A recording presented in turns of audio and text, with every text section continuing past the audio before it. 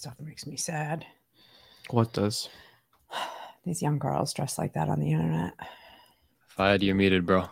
Oh, There we're we live. go. There we go. Assalamu alaikum. Welcome back to the Three Muslims of Growth podcast in the dunya. We are joined again with brother Sunny Faz and his mom. How you guys doing? Doing good. How are Hi, you guys? everybody. We're doing good. We're doing good. It's been a while since we spoke. So how you guys been? What's new with you guys? What is new? Really a lot of the same stuff. Just been staying consistent with making YouTube content, building up different businesses. A lot of work. We've been Yo, working. speaking of YouTube content, take a look at this. Alhamdulillah. Oh, you guys actually got yours. We finally got it. Congratulations. We finally got this. Guys, I made a little bit of a video in my own channel. If you guys want to check that out, link in the description, about the things I've learned in the last couple of years being on YouTube with the two brothers over here, Rami and Angel, because a lot of people are asking us how to start YouTube, what tips and tricks do you have? So I made a little bit of a short video, but I do want to give first and foremost all praises due to God, to Allah, because without Allah, none of this would have been possible. And Sonny, you know what it feels, bro. I know you hit 100K too easily, bro. But Yeah, well, they denied me of my plaque, unfortunately. oh, How what? come you don't have a plaque? Why didn't you get a plaque? What did we get a reason for that?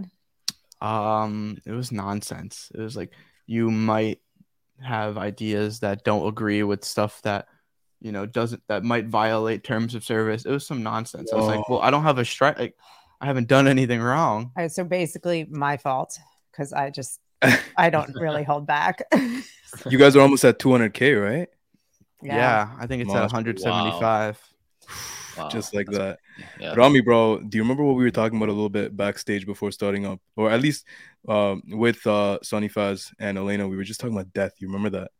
I think that's a little bit of a good point to end to begin this stream on. So, recently, I'm sure, many of us were just surrounded by death. And I was talking to Sonny, and he was saying it's just like a normal thing nowadays, It's something that is just around us, People live and people will pass away. A lot of people are, however, unfortunately, running away from this idea of death. And I think the purpose of this life, if we have life, we have to have a death. And a good question to start this stream on that I would like to ask you guys is, what are you guys living for? I love that question. Do you want to start? I gotta think. There was a time when I would have had to think, and again, you guys know that I have in the past year, I've always been a Christian, but in the past year, I've gone deeper into my relationship with God. And I can say now that I am most certainly living for the afterlife. I am most certainly living with the understanding that this is just temporary and there is an eternal life where with all the people I love and with God after that comes. But I have to earn it. It's not a given. Am I earning it? Probably falling short every single day. But hopefully God is as gracious and forgiving as I've been told. And he'll let me in anyway. So in this world, though, I still have to I still have to live, right? I still have to be a productive citizen in this world. And for me, that's a harder question. What am I living for? Because that's one that now that I have this new understanding of life and what my life means and this bigger cosmic God relationship that's now very personal to me, it changed. And now I'm not in my head about it as much. I just keep saying to God, show me what's next. Like, help illuminate my path, because I'm taking it away from my own, what am I living for? And what does he want me to live for? And, it's so strange to even say that, because it's just totally different from how we're taught here in America. Like, make your dreams come true, chase your passions, do what's in your heart, and to surrender that and let it go and be like, God, what do you want from me? What do you think is right? Help me to, to do your work, use the talents you gave me in the way that you intended, is a totally different internal conversation, and it's still fresh with me. So it's I feel like a baby again in a way. So that's my kind of long answer. I like that. That was very in depth and very refreshing. Sonny, how about you? Mine's not as religious at the moment, but I'd say it's seeking truth. So, I see a lot of lies around us from like literally everything, the way you're raised, what you're taught, not by you, of course, but No, these larger societal influences and those things, like I was just saying, like what's in your head, your truth, right? Everybody's out there their own personal truth. Yeah. And where is it getting us? Yeah, and I guess I was gonna say like just seeking independence, like financially, and to where I can just kind of do whatever I want without having someone being able to tell me what to do. But that's not really, I guess, like a purpose. That's kind of just like a step in the process so that I can continue finding truth throughout my life. But I definitely think I really do need to get realigned with like my overall goals. I've noticed whenever I don't have those written down, I'm a lot more lost. I'm not reading them every morning. It's harder to stay focused, as motivated, because you're not as driven. And I did that all of 2021 and 2022, and I haven't done it this year yet. And I've kind of been not slacking off, but I could be doing better. So I definitely got to touch back in with that. Okay. How about you? Oh, what are we living for? I am living for the pleasure of Allah. And it reminds me, what you said, Elena, in the beginning, where you were like, I'm trying my best. I don't, I could be better and this. And it reminds me of this hadith where the Prophet, peace be upon him, mentioned that every son of Adam is a sinner. Basically, all of mankind is a sinner. The best of sinners are those that repent. It just goes to show, like, we're by nature, by definition or in virtue of our creation, we're going to be sinful. We're not sinless. There's another narration where it's basically mentioned that if all of us did not sin, then God would have destroyed us and replaced us with another creation that does sin, just so that we can repent and understand the value of God's mercy. Very I like that. Yeah. That's so you're doing the same thing. You're just trying to live what he wants you to live. Yeah. And be his instrument here on earth. And just do good with this limited time we have, because people think, like, even the question, I was like, what are you living for?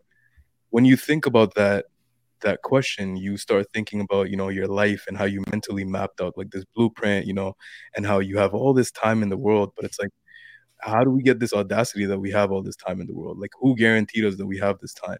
Our time could be done just like that tomorrow. I know it's I don't want to get nihilistic, but it's truth. Yeah. It kind of putting that into perspective really shows us that we really need to live for the now and for the present moment, because tomorrow's not guaranteed. Yeah. Right. But there's people that, and that's very common in modern American society. Live for the now. People say that. But they still are doing that completely absent of a relationship with God. And so they're doing that, but they're really not necessarily living even close to the moral tracks that have been laid for us.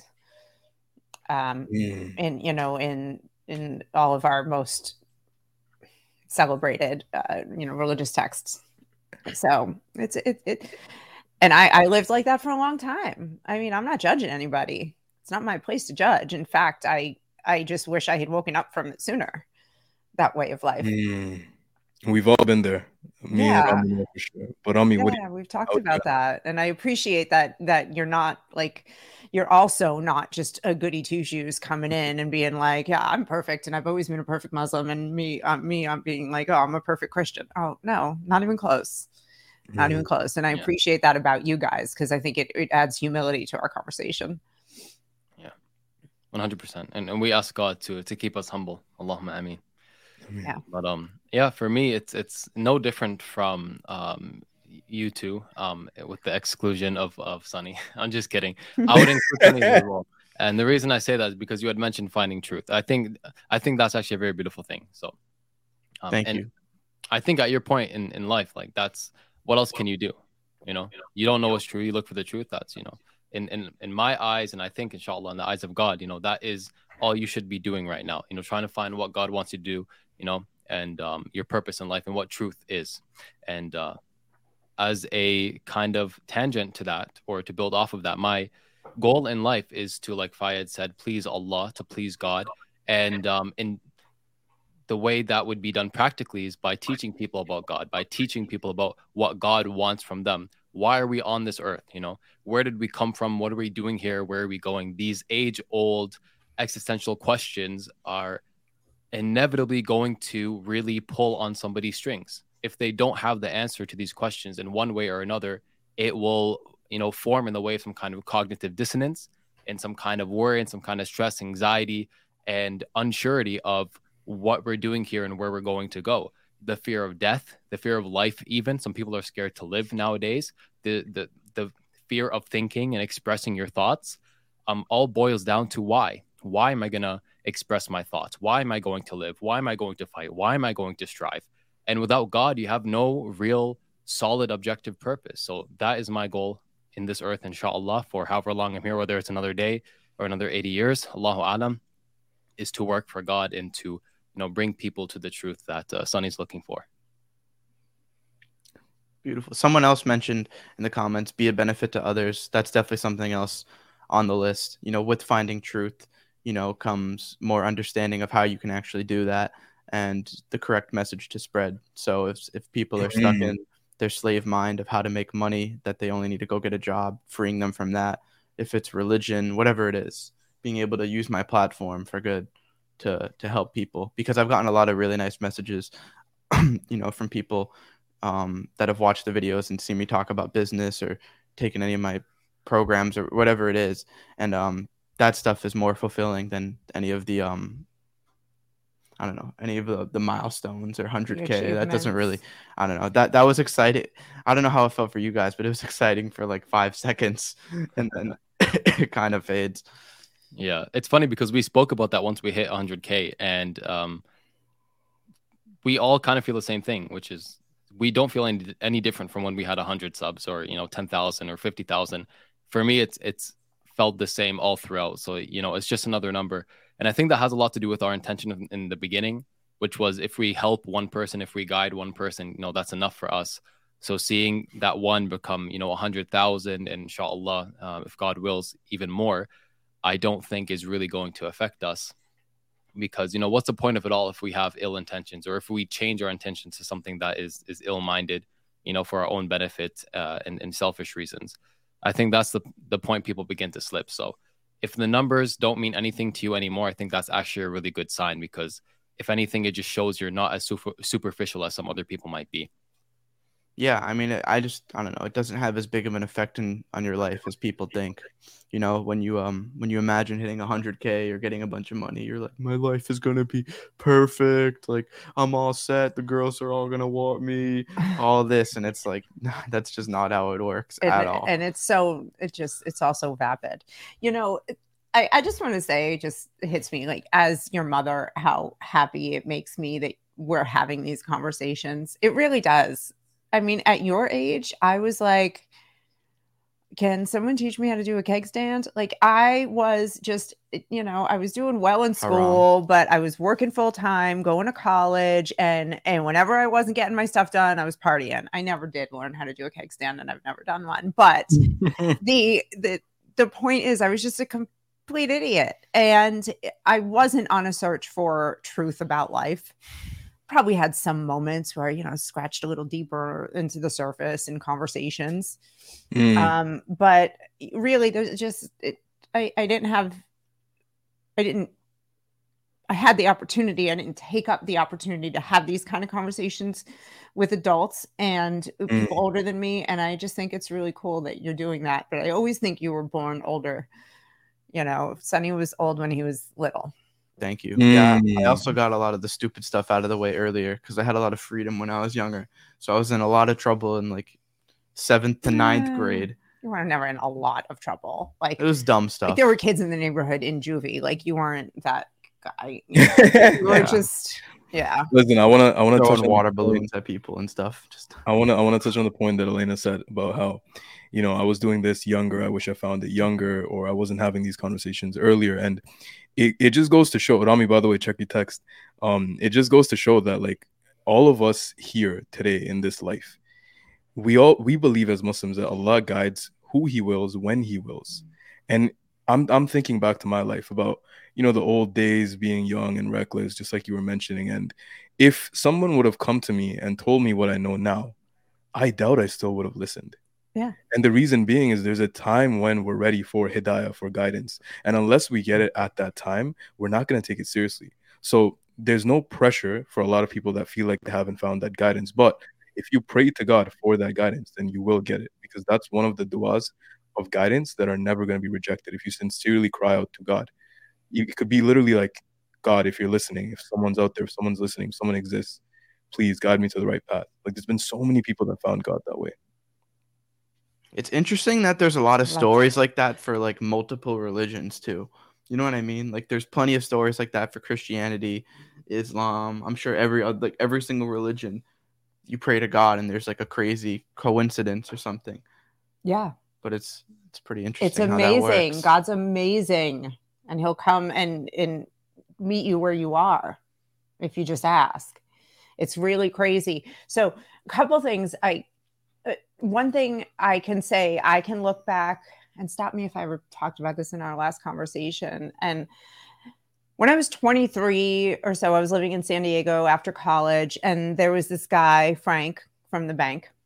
That's what his name was, Frank, and he worked at the bank, and he liked me. He had a crush on me, and I would go in the bank, I was waitressing, and I would put in my money, and he was always so nice, and he asked me out, and I said no, and he asked me out, and I said no, and then I finally went out with him. And he was always trying to get me to go to church with him. He was such a nice guy, Frank from the bank. But I was still in party mode. It wasn't, I was like, I like this guy, but I can't. He was just too boring for me, right? Too serious and too grown up for me at the time. And before him and after him, there were other Franks from the bank, people who were wonderful, who were trying to bring me closer to God and saw something in me that thought I could use this, and I ignored it. Kind of like what you're saying, like when you were younger, if somebody said this to you, that actually happened to me, and I just ignored it. But in Christianity, we look at it, I'm seeing it now as like, they say that was like Jesus chasing me all those years. And he like kept coming by and being like, hey kid, want to talk? And I was too busy or too wrapped up. So I feel blessed that, I finally got the message, and I finally was like, yeah, I'm in. But I don't know in Christianity, and I don't know, and maybe you can tell me what this is in Islam. Like, what happens to young people who die before they come to it? Like, what happens to those souls? If there's, if God forbid I had died at 23 and I had just been ignoring the Franks from the bank all those years and I never got the message, like it stinks. I was blessed with more years and more opportunities. Does Islam talk about that at all? Yeah. So actually Allah says in the Quran in chapter 17 verse 15, at the end of the verse, he says, never would we punish a people until we sent to them a messenger. And what the scholars have said about this verse is that God has you can call it like a tradition or kind of a rule, that he would never punish a person unless they actually receive the message of truth. They receive the message of Islam in our eyes, And if they receive it and then after that they belie the message, then that's what makes a person an actual disbeliever. Because to disbelieve in something, you have to know what you're disbelieving in, right? Mm-hmm. Otherwise, you're a non-believer. You just don't believe in it, or whatever it is. But a disbeliever, you have to go out of your way to say, this thing I do not believe in, right? Or at least in your heart. So there's actually verses or narrations of the Prophet Muhammad, peace be upon him, where he mentioned that on the day of judgment, this category of people who did not receive the message or died before they could, they will be on the day of judgment still given a type of test. Because it wouldn't be fair if us in this life, we're tested. I get the message, I have to accept it, where others, they don't receive the message.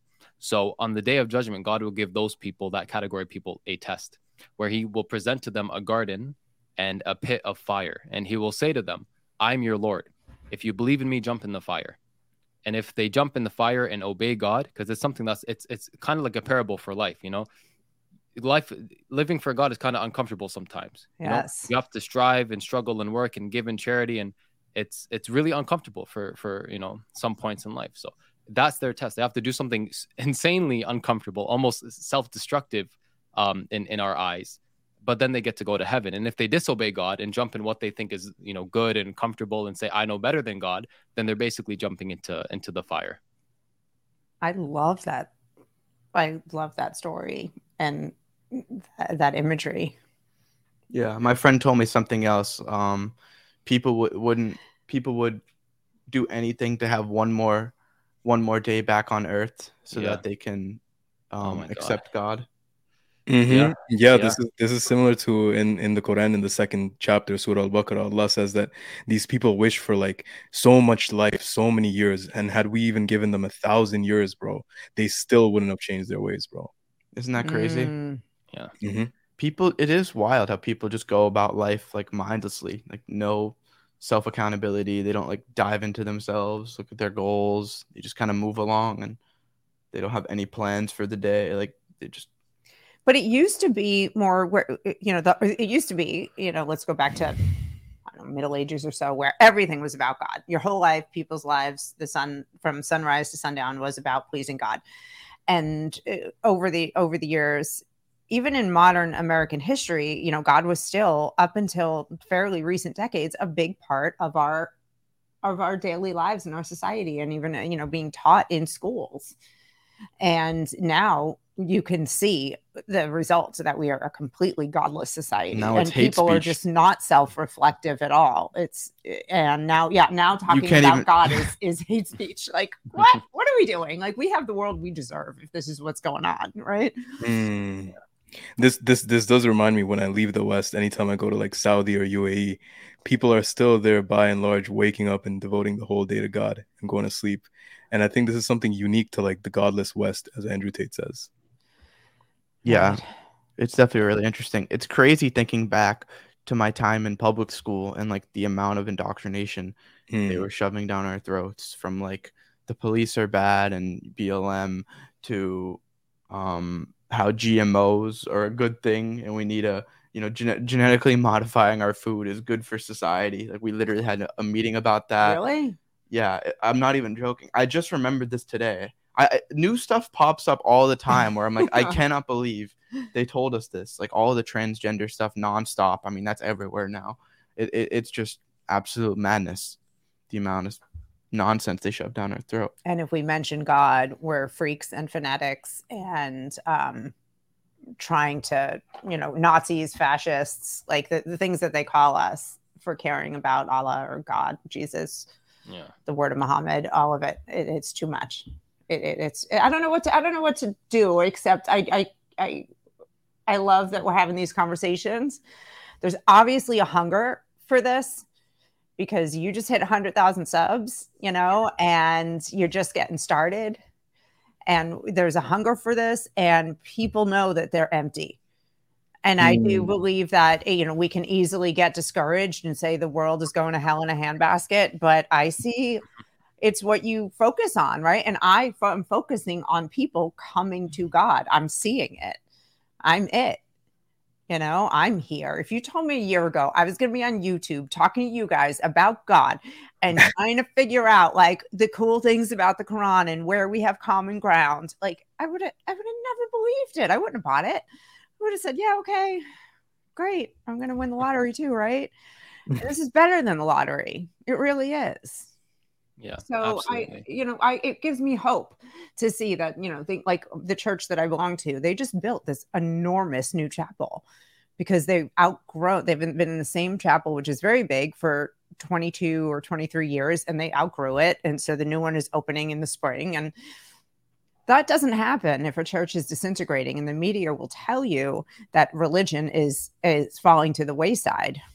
But I don't see that in my day-to-day life. Yeah. Do you guys get pushback though? Oh yeah. Like from your old friends and your family who haven't come to it yet? Elena, it's lonely at the top.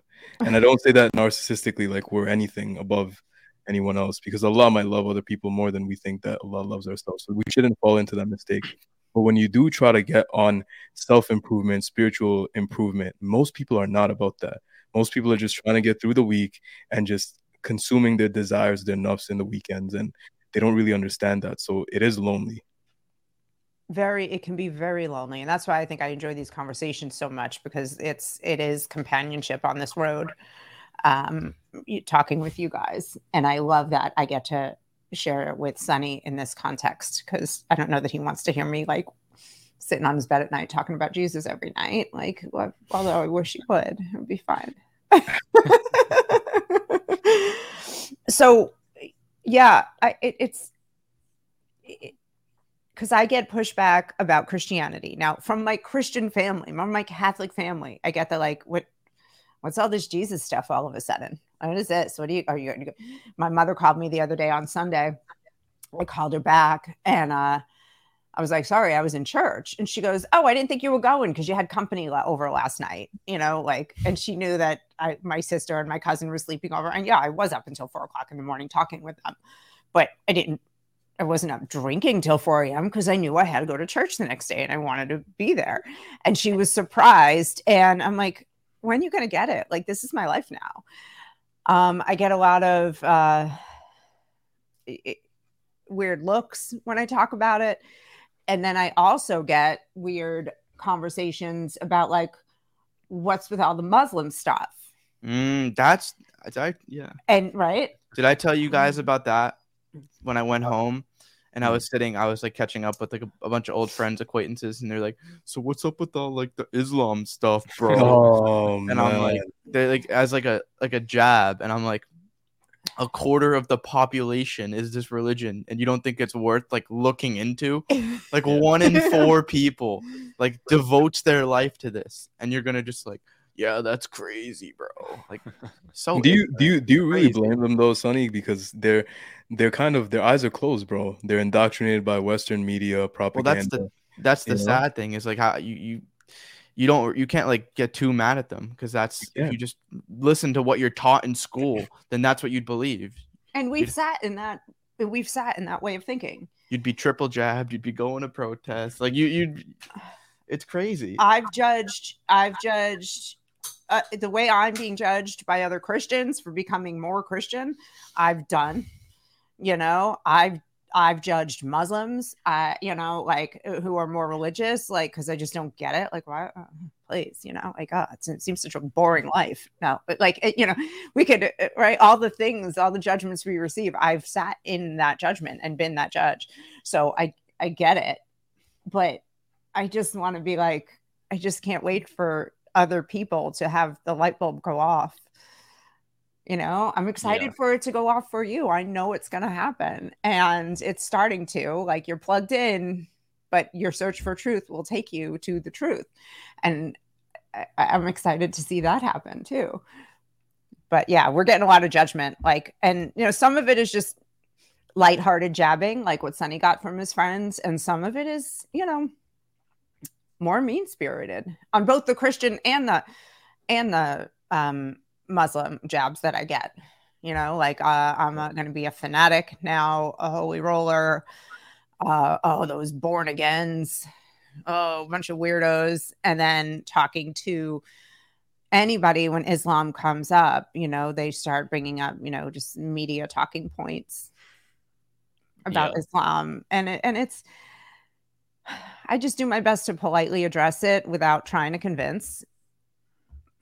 Yeah. Because I just say mostly, like, with regards to this stuff, like, hey guys, I'm having conversations with really lovely people who are helping me to understand this religion. And one of our main goals is to, like, really discuss and find the common ground and see that we can all exist peacefully together. And they're like, oh, I guess that's okay. I'm like, yeah, it's okay to find peace with people who you think are your enemy in your head. And there are Christians who are absolute jerks who are out there hurting people. And there are Muslims out there who are jerks hurting people. Those aren't the people we're talking to, though, or talking about. We're talking about the bulk of true, believers. Yeah. It's a lot. It's a lot of work. Yeah. It's heavier lifting than just like worrying about. Yeah. Where we're going to dinner. I don't know. I don't care about that stuff like at all, though. If someone's going to judge me for like watching videos on a religion or looking into it, like, you're just a bozo. Like, that, there's nothing else to it to me. You know what I mean? like either open your mind to new stuff or just, you know, I don't care. Like, I don't know. That's kind of how I feel about that stuff. Yeah, 100%. I mean, when you look at these people and what they say and how they act, there's just a lot of hypocrisy in it. Because if you look at recent events, you know, they were burning the Quran in Sweden, and people aren't really saying anything about it except the Muslims. The Muslims are really the only ones doing protests. Other, you know, libertarians, they really don't care about it. But if someone were to, you know, do that with the rainbow flag or the, you know, the Patriot flag, or in jail. Yeah, or, you know, with the is not real flag, then and I hope you guys know what I mean when I say not real. Then, you know, we'd be anti something. But when you do it with the Quran, it's not Islamophobic, it's not bigoted, it's not incorrect, and it's not even illegal in Sweden. The guy who did it got permission. So when you look at things like that, you find that these people don't have anything consistent. They don't have anything that is solid, that's axiomatic. They're just going based off of whatever society is pushing, and that's something that is ever changing. And the worst part about it, I'd say, is it's not even their beliefs. This is something that me and Sonny were speaking about the last time he came on. You know, these goals and these beliefs and these ideologies are not something that they created. They have this weird belief that this is something that's fundamentally true, and everyone believes in it. But that's not true. It's only people who live under that state with the ideology that believes in it. So this whole thing about maximizing individual freedom and putting the freedom of an individual person above the community, and this whole idea that religion is bad, is something that's unique to Western societies for the last maybe 1,000 years, since, you know, the different revolutions and stuff that they had, specifically in the West. If you look at the Muslim world, it's quite the opposite. They advanced because of religion. And then, you know, when people in Europe saw that, they took the advancements and left the religion, which is very unfortunate. But, you know, that history really, really pans out to today. And when you put that whole picture together, you get a good glimpse at these people. So that's why, personally, it never bothers me, because although I take what they say into consideration, a lot of the time I end at the conclusion that, I'm sorry, this person is really just ignorant. They are presupposing that Islam is wrong. They're presupposing God doesn't exist and that religion is bad. But that's not what's more foolish than that. I couldn't tell you. I genuinely couldn't tell you. If I've been saying this, if you strictly follow the liberal woke agenda, your life would be in complete shambles. Shambles. From a little kid, if you can't focus as a third grader, you're on pills. If you're older, regardless if you're obese, have good habits, you get on pills to cure your depression. Yeah. Because, you know, even though you're fat, you don't go to the gym, you don't do anything good in your life, you know, you have chemical depression. Like, yeah, all right. That's the way it is. I don't even want to go into the rest of the stuff, because if you talk about it, they shut you up. So doesn't that alone speak for itself? Yeah. So can you tell me more about this Quran burning thing in Sweden? Because I haven't followed it at all. I've seen a couple things on Twitter, kind of similar to what you just said. Maybe it was you on Twitter and I didn't even realize it, but like, you know, it's okay. And I know about the, if you burn you burn a trans flag, it's hate speech. If you burn a Quran, it's just fine. And so I know it's happening, but I really have no context or details at all. I'd love to hear what you know, be educated on that. Yeah. So in terms of specifics, I don't know much. All I know is that there's a group led by a certain individual who is very much against Islam in particular in Sweden. And they actually got permission to publicly burn the Quran to make some kind of statement. What that statement is, I'm not sure, but, you know, it's clearly something that is bigoted and Islamophobic. Many nations and groups have condemned, you know, Sweden and this group for that, Turkey as a nation. And other nations, other people have literally protested in the streets against this. And I personally don't know what his reasoning is, what he would say it is, but I'm assuming it's something along the lines of, you know, liberty, we need to be free, and religion keeps us in change, and Islam does blah, blah, blah, blah, blah. Which is just so ironically, like it's laughable. Yeah. Because religion is the most freeing thing that I have ever found. It's crazy to live by God's rules instead of by these man-made societal, cultural rules that are ever changing and are mostly vapid and really offer nothing of any substance or lasting substance. And you can't take it with you, any of it. So anyway, that I'm sorry to laugh, but that's laughable that religion puts you in chains. Now, I'm sure there are some religions or parts of religions that are misinterpreted by human beings and do that. You know, I'm sure there's some reason there. So are these protests, have they been peaceful? Yeah, absolutely. They're just, in the street chanting, the Shahada, which is I bear witness there's none worthy of worship except God. And I bear witness that the Prophet Muhammad is the prophet and messenger, or the servant and prophet of God. Servant and messenger of God. They're just chanting that in the street, showing that, they're not going to step down from their faith. They're not going to step away. They're not going to cave in. And that Islam is something, and Muslims are people that, will be here for longer than a lot of these Islamophobic and bigoted people and groups. They will, pass out or pass away long, long before Islam, withers away. Huh. Okay. So, wait, I just had a question and I lost it. My bad. Go ahead. No, go. You give me the answers. While you think of it, let me put up some of these super chats asking about you guys. Okay. The first one is, how old is Faz? 19. Wow. 19, bro. Young buck. Yeah. Oh, yeah.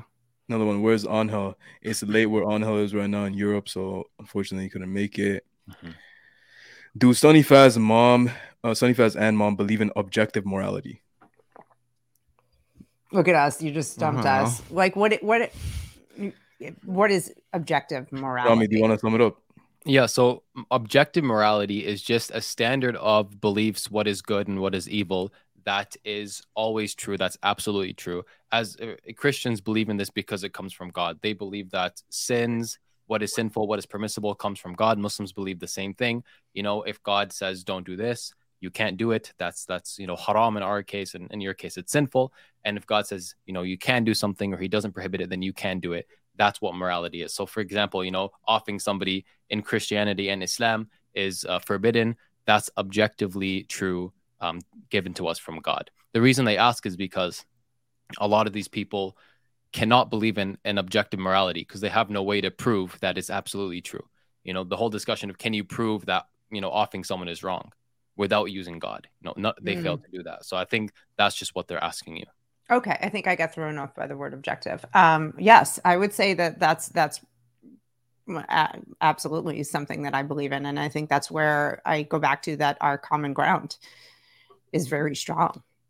Wait, isn't the thing? Oh, okay, yeah. It's kind of like 10. It's like kind of 10 Commandments ish. If you go back to Moses with the 10 Commandments and honor God, honor your mother, honor your parents. I mixed don't it kill up. Anybody. Yeah, I agree. Yeah, those basic rules for being a decent human being that came from God. Absolutely. Yeah, I mean, because like the thing is too with like the Quran that I've also looked into is like if you just follow the book, it's like a map for your life to go well, in so many different aspects, which is so weird. Even at the time where it was saying like don't eat pork, like they didn't know back then like the scientific effects of eating pork and how it's bad for you.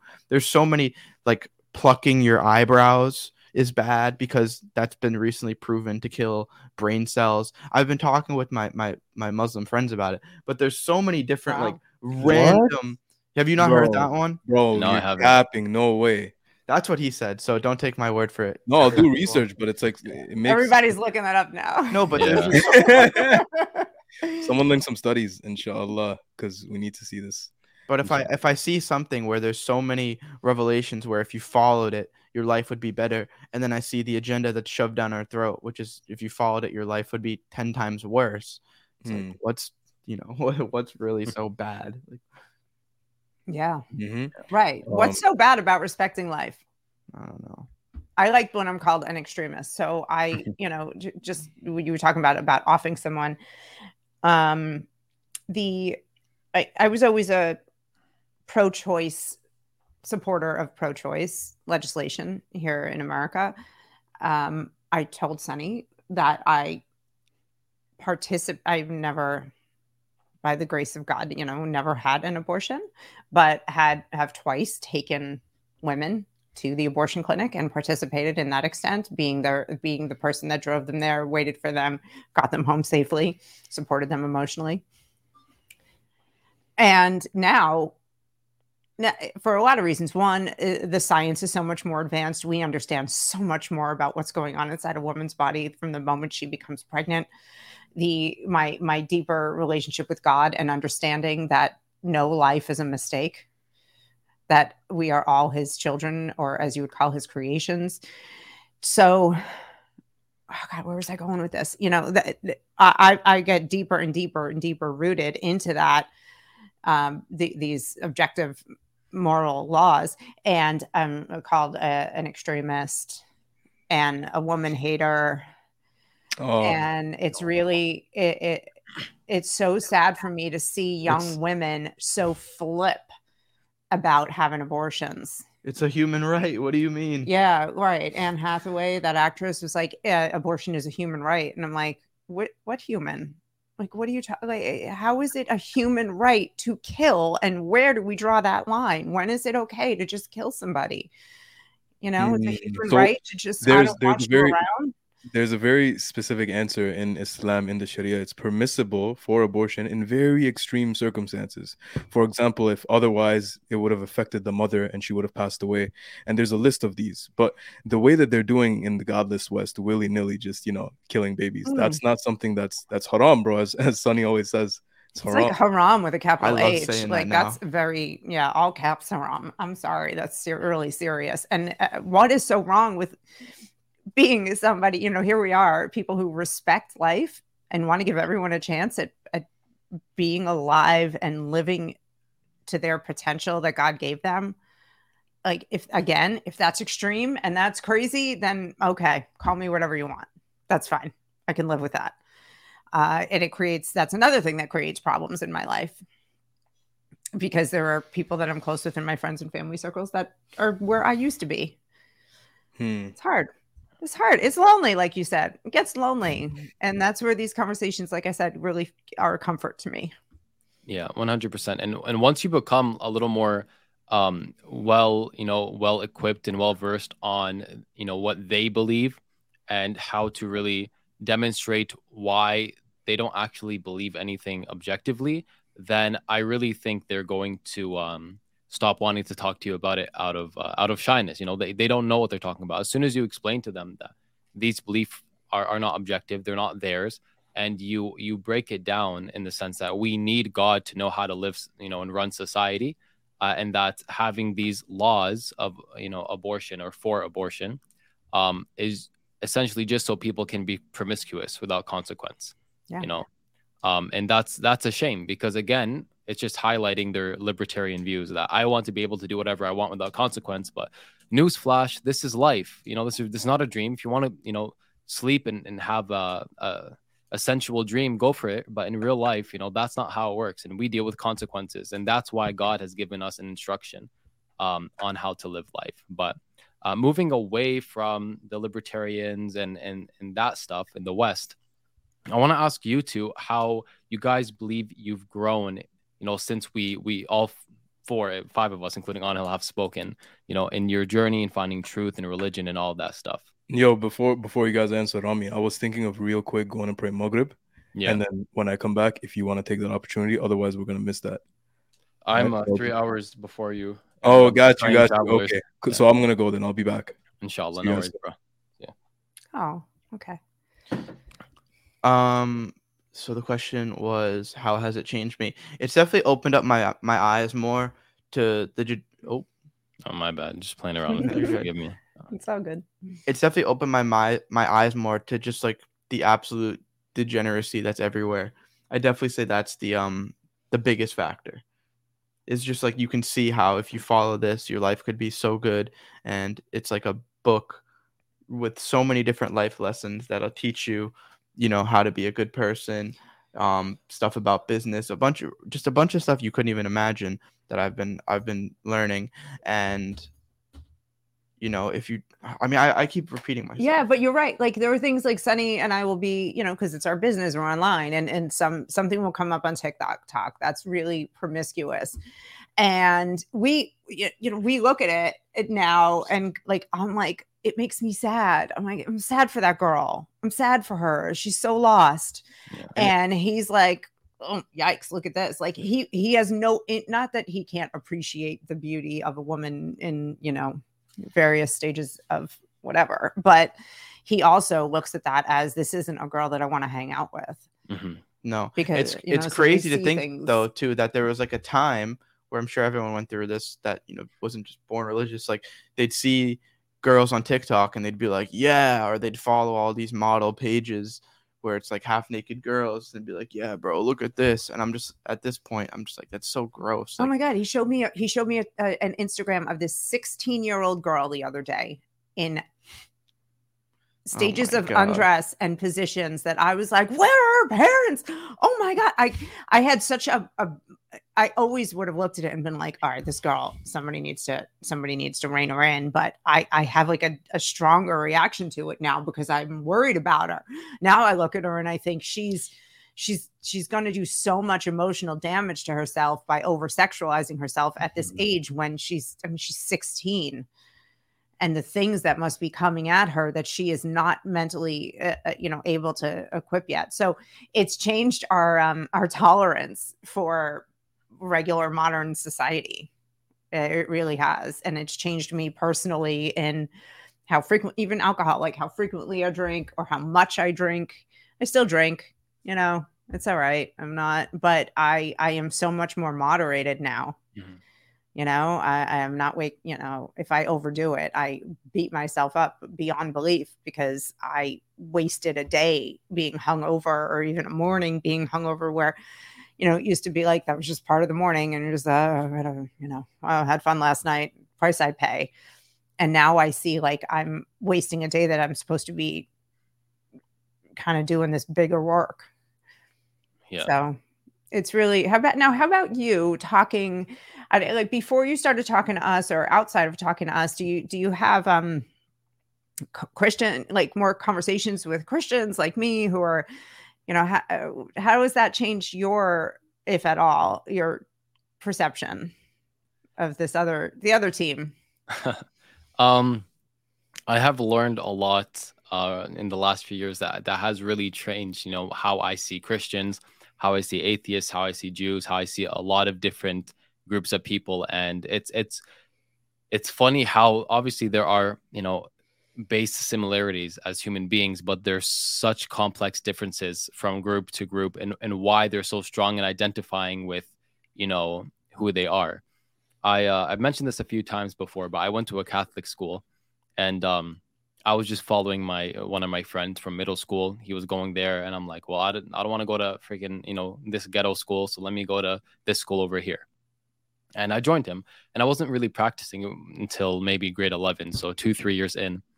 And then I started debating with a lot of Christians at school, on the bus during, on the way to a field trip to downtown Toronto and all these different things, using all these, rudimentary arguments that people who just get into Islam start using against Christians. And, I was very zealous back then, but I didn't really understand a huge part of a Christian's journey with Christianity. And I would say the biggest part of that journey is emotion. And a lot of Christians are so emotionally attached to, Jesus dying for their sins and coming to, basically cleanse the earth and the whole passion narrative. So that's why I think there's a big disconnect with, me in the past when I spoke to Christians and other Muslims when they speak to Christians, because they're trying to really, stick facts in their face and down their throat. And yeah, sometimes it works. But sometimes it does the exact opposite because when someone's so emotionally attached to something, you're just trying to shove it in their face why you think it's wrong and prove to them that it's wrong. A lot of the time it has a negative effect. Yes. They begin, hating you for it, unfortunately. So I think that was one of the bigger epiphanies I had, as opposed to, like, for example, the Jewish community. A lot of them are very big on their group, their ethnic group. And even if someone's not really practicing Judaism, they'll be very stern in saying they are a Jew because it's both an ethnicity and a religion. So, right. Yeah, a lot of tangents. It's so complex. And you know what? Another thing that's happening for me, and I don't have the time for all of it. I just don't. Like, we have to do our work. We have to make a living, and be there for family and stuff. But one thing that's happening is I'm now, if I were 18 and having these relationship with God and all these feelings that I'm having and the explorations that I'm having now, I would go back to school and I would double major in theology and world history, because the overlap of the two, like all the wars that were fought, that Muhammad fought, that the Romans, the Jews, every time they tried to rise up against the Roman overlords, and all of these wars that were so deeply connected to religion and in the name of God in some cases, or just sometimes in the name of, whatever freedom they wanted, or people just taking over the world. It's all so closely connected, and I'm fascinated with it. So that's another way it's changed me, is that now I find myself late at night on Wikipedia, like just rabbit hole, these obscure biblical characters, but not just their biblical role, like the historical role, or learning about Josephus, who was a political historian in the time of Jesus, who mostly wrote about politics and history of the time, and had a bunch of stuff in there about John the Baptist, because John the Baptist was a big prophet at the time. So I just have all these new intellectual interests because of these conversations also, and that's really fun. Now, I wanted to say, someone mentioned it's pre-recorded. Totally, this is not a live stream. I just came back in time and put your comment up. Rami, what you got against ghetto schools? The ghetto part. Oh, makes sense, right? Yeah, but I say that because the name of the school, the first part, sounds like ghetto. I won't say the name for privacy reasons. So it's something that rhymes with ghetto and then Vale, so we call it Ghetto Vale for that reason. It's just more of an inside joke for anyone living in the area. But yeah. So back to what you were saying, Elena. I think like this is usually level 2 for religious people, because for Muslims, it's a lot of it is spiritual and emotional as well. When you get to the more intellectual side of things, you really have to look at the history, the credibility, and the sources and all that. And this is something I was doing a lot of research with recently, especially in preparation actually for talking with you guys again on the historicity of Christianity and Islam and all that stuff, if you guys are interested in talking about all of that. But I want to ask predominantly, where do you learn from? Because obviously, as with Muslims, there are going to be closed circles that only teach certain things about Islam, about Christianity, and about the histories. Is this something that you're exploring at all? Do you want to answer, or just does not apply right now for you? Before I answer, you can answer. So I'm reading right now a lot of books written by Christian theologians or Christian scholars, and I do a lot of research on Wikipedia, which I don't necessarily trust, because I think that a lot of the stuff on there that I find is sometimes slanted. I find for older historical stuff, it doesn't feel they kind of leave out like woke type stuff, so it feels maybe there's some more credibility there. But then I'm also tonight I'm starting a seminary class, like a college level seminary class at my church, and I'm taking one semester, just one course for the semester, and I'm a little scared because it's heavy subject matter, and it's I've got to like read like 7 books and write a couple papers and do all this other extra stuff that I haven't done in decades. So that's going to be interesting. So definitely my historical stuff, Wikipedia, my religious stuff, definitely coming from in the Christian world. Yeah. And when I look up stuff about Islam, it is on YouTube and also Wikipedia. So there's a copy of the Quran sitting on the kitchen counter that I believe you guys sent to us. Thank you. Of course. And Sunny's been dipping into it. I have not yet, and not because I'm not interested, just because I just haven't gotten to it yet. But I feel like when I finally pick up a hard book about Islam, I think I feel like I should start there. Yeah. And then I can get into, and then I will ultimately read a book that's like Islam written by a Christian scholar, Islam about Islam by a Muslim scholar, because I think that you can't just look at one or the other. You know, if you're reading about Christianity from a Muslim perspective, you're going to learn stuff, but you're going to learn different stuff if you read a book that I give to you, right? Yeah. So Yeah. I'm all over the place. Yeah. I should have just said that. No worries. It's a good thing, because anyone who is willing just to put themselves in an echo chamber, you know, no matter what their beliefs are, if it's liberal or Muslim or Christian or any other belief, atheists as well, if they're going to put themselves in an echo chamber, then they're just going to hear the same things repeated over and over again. And if they are not critical thinkers, then they will never challenge those beliefs or be exposed to people who challenge those beliefs. So that's what I think a lot of Christians aim to do with Muslims, and what Muslims aim to do with Christians as well. I want to present to you 3 kind of statements, and I'm more so just looking for what your reaction would be to these statements. If you're okay with that, Elena. I say you specifically because Sunny doesn't seem as, you know, inclined as you are to learn about, you know, Christianity and the history. I'm okay with that. I'm also curious to see what Sunny has to say, though, if there are any reactions. So yeah, bring it.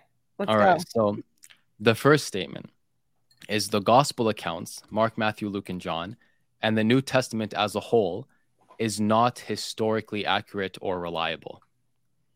So I'm a beginner. What I've learned is that the reason they are the gospels is because they were put through rigorous comparison, and they were put through rigorous comparison where all the key points line up and actually do make sense together, and they support each other. Also, you know, certain parts of it are very much historically proven. Geography, there's a lot of places, you know, people who were in different places at different times, politicians and their records line up with a lot of what happened in the gospel. So that's a talking point that I hear, that I've read about from a Christian perspective, and it is entirely debunked. And I think I was supposed to come prepared to debunk it this time, but I forgot, because we've been crazy. We've been crazy, and I'm packing for a trip and stuff. So I that doesn't bother me when I hear that anymore, because there is actually so much factual evidence and scrutiny that has come from the Christian community that has validated the Gospels. Okay. All right. And that's a common narrative. Actually, in my research, I came across that counter argument, or that rebuttal, which is that there are things in the Gospels that are, you know, geographically correct or politically correct or in line with, like, you know, what the Jewish law was saying and all that stuff. And I also got a kind of more information on that. So the reason I believe 100% of the gospel accounts in the New Testament as a whole, but let's stick with the Gospels for now, are not reliable, is because, and I have a few notes here, this is New Testament scholarship consensus. So there is no New Testament scholar, as far as I know, on the face of the earth that really disagrees with this. And that is that there are no eyewitness testimonies that can be accredited to the Gospels at all. The authors of the Gospels did not claim to be eyewitnesses. And if they were, then that would have been a big thing for them to claim. That's not true. Some things they were, like so you got Matthew, who was a direct disciple of Jesus. That is a firsthand account of almost everything that happened there. Yeah. Yes, there were only the women were at the cross, because the apostles were chased. They were all running for their lives at the time of the crucifixion. But all of the miracles were witnessed by, you know, great number of people, and there are eyewitness accounts. They have been scrutinized, and they were scrutinized very close in time to when these events happened. So, you know, right at the very early church, you know, St. Peter, or who we now call St. Peter, Simon Peter, who was Jesus's apple of his eye, his favorite disciple. He was the first pope of the Catholic Church. He was involved, you know, in a lot of the setting of the exact, very specific standards by which they were evaluated. So there are eyewitness accounts, and there are some actual artifacts that prove that certain people were in certain places at certain times. Oh God, I got to get better at this. Challenging me. But like, I would actually love for you to read The Case for Christ. Even if it's, I'm not trying to get you to, convert. I'm not like, that's not going to happen. It's not my job. Happening. It's not happening. And it's not my purpose, in talking with you. But that book is so, there's so much research that went into it that really outlines exactly how reliable it is. But go ahead. So what I'm trying to say is that the person who actually put ink to paper and wrote the gospel according to Matthew did not claim authorship at all. Yes, it's supposed to be from Matthew's perspective and it's supposed to be a gospel according to him, and there are similarities between Mark, Matthew, Luke, and John, or Mark, Matthew, and Luke predominantly, but there is I'd say a very simple explanation that is kind of consensus amongst New Testament scholars, including Christian theologians as well. So that's not true. The consensus part, but okay. Yeah, I said a near consensus. I know there are some people who do believe that a more kind of Trinitarian Holy Spirit inspired understanding. I get that, but most Christian scholars, actually, let me go through the points and then it'll kind of all add up. Just real quick though, it's the opposite. It's most Christian scholars do believe that he wrote it.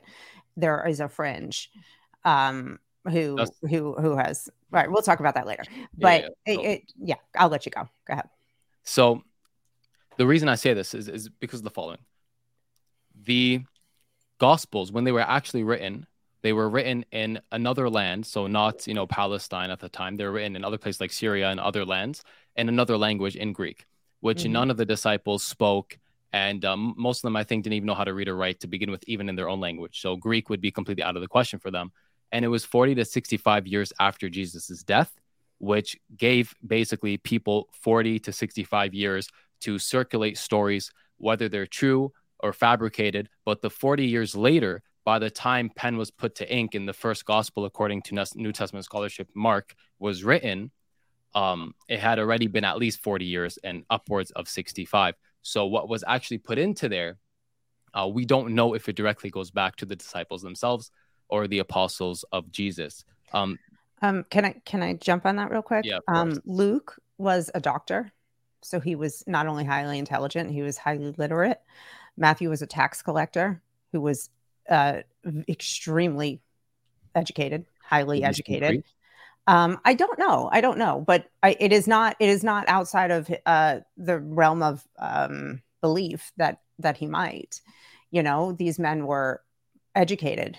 I don't know enough about Mark to speak to him, and I know John was literate, but I'm not sure what his profession was. He may have been a fisherman. He may have been one of the fishermen, but I can definitely speak to Luke and Matthew as both being highly educated men. Yeah. So to say that they're not even literate is just inaccurate. And that's where, if this information that you're getting is from, like, where is it coming from? Are my questions, Yeah. So there are New Testament scholars, Bart Ehrman, someone's that is quoted a lot. For the Gospels, basically, this is a statement that kind of summarizes it, and I'm going to provide New Testament scholars who I believe are actually Christian theologians as well, that assert this claim as well. So there's zero evidence to support that Jesus' crucifixion was written by eyewitnesses, not in Christian, Jewish, or Greek sources. And Dale Martin and Raymond Brown both kind of concede to this point, and that is their opinion. And I did mention... Yeah, they weren't there because they were running for their lives because they were being persecuted. But the eyewitness accounts are from the women, Mary Magdalene, Mary, Jesus's mother, and some others who were actually at the scene. So that is true. So that's accurate, but there was an eyewitness account, not a first person account in that situation.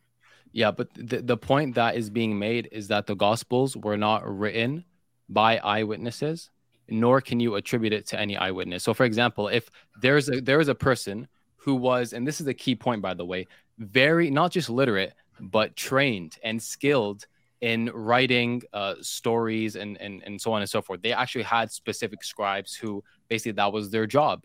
And the reason this is important is because in throughout Greek history, historians and other writers, they actually had a habit of inventing dialogue, basically wherever there was a gap. If they did not know what was said or what conversation was held, but they knew a conversation was held or assumed one must have been held, they had a habit of actually inventing dialogue to that which they believe made the most sense. So you have a Greek trained writer writing down basically in the name of Mark, Matthew. In this case, I'll stick to the first one, the earliest one, in the name of Mark, with no claim of being Mark, and basically we are to assume that they have the correct source. And there's a reason. Yeah, go on. Matthew, you can tell stylistically the differences. So if you open up the book of Matthew, it just starts with this like dreadfully long list of the genealogy, like going way back to, I think, predating David, and how all the genealogy led to Jesus, right? It's more technical because he was a mathematician, he was the tax collector, and that was the way his mind worked. So you can see the stylistic differences in the Gospels. And by the standard of, even if he narrated them, to discredit it is then that standard could be applied to the Quran, because Muhammad was also not able to read and write. So and I don't apply that standard to the Quran. And I don't think that's fair to do that, because it's such an important work, to 2 billion people at the moment, even more throughout history. So it's just, like these are arguments that there was this group of theologians that got this God, it was in like the 80s or so. I wish I could remember the name of them, where they got a lot of media attention for basically saying that it was all nonsense and most of the Gospels weren't true. And they were a fringe group, and they were really like fought back on, and the media but made them seem like they were, the gods of this information. And if you look at the media, I mean, that is their job, to make themselves the gods and to make pop culture icons and politicians and people in power the gods. So they want to take power away from God. So that is, I mean, I'm not sure, like, this sounds like something that came from that group. I wish I could remember the name of them. I can't right now. But,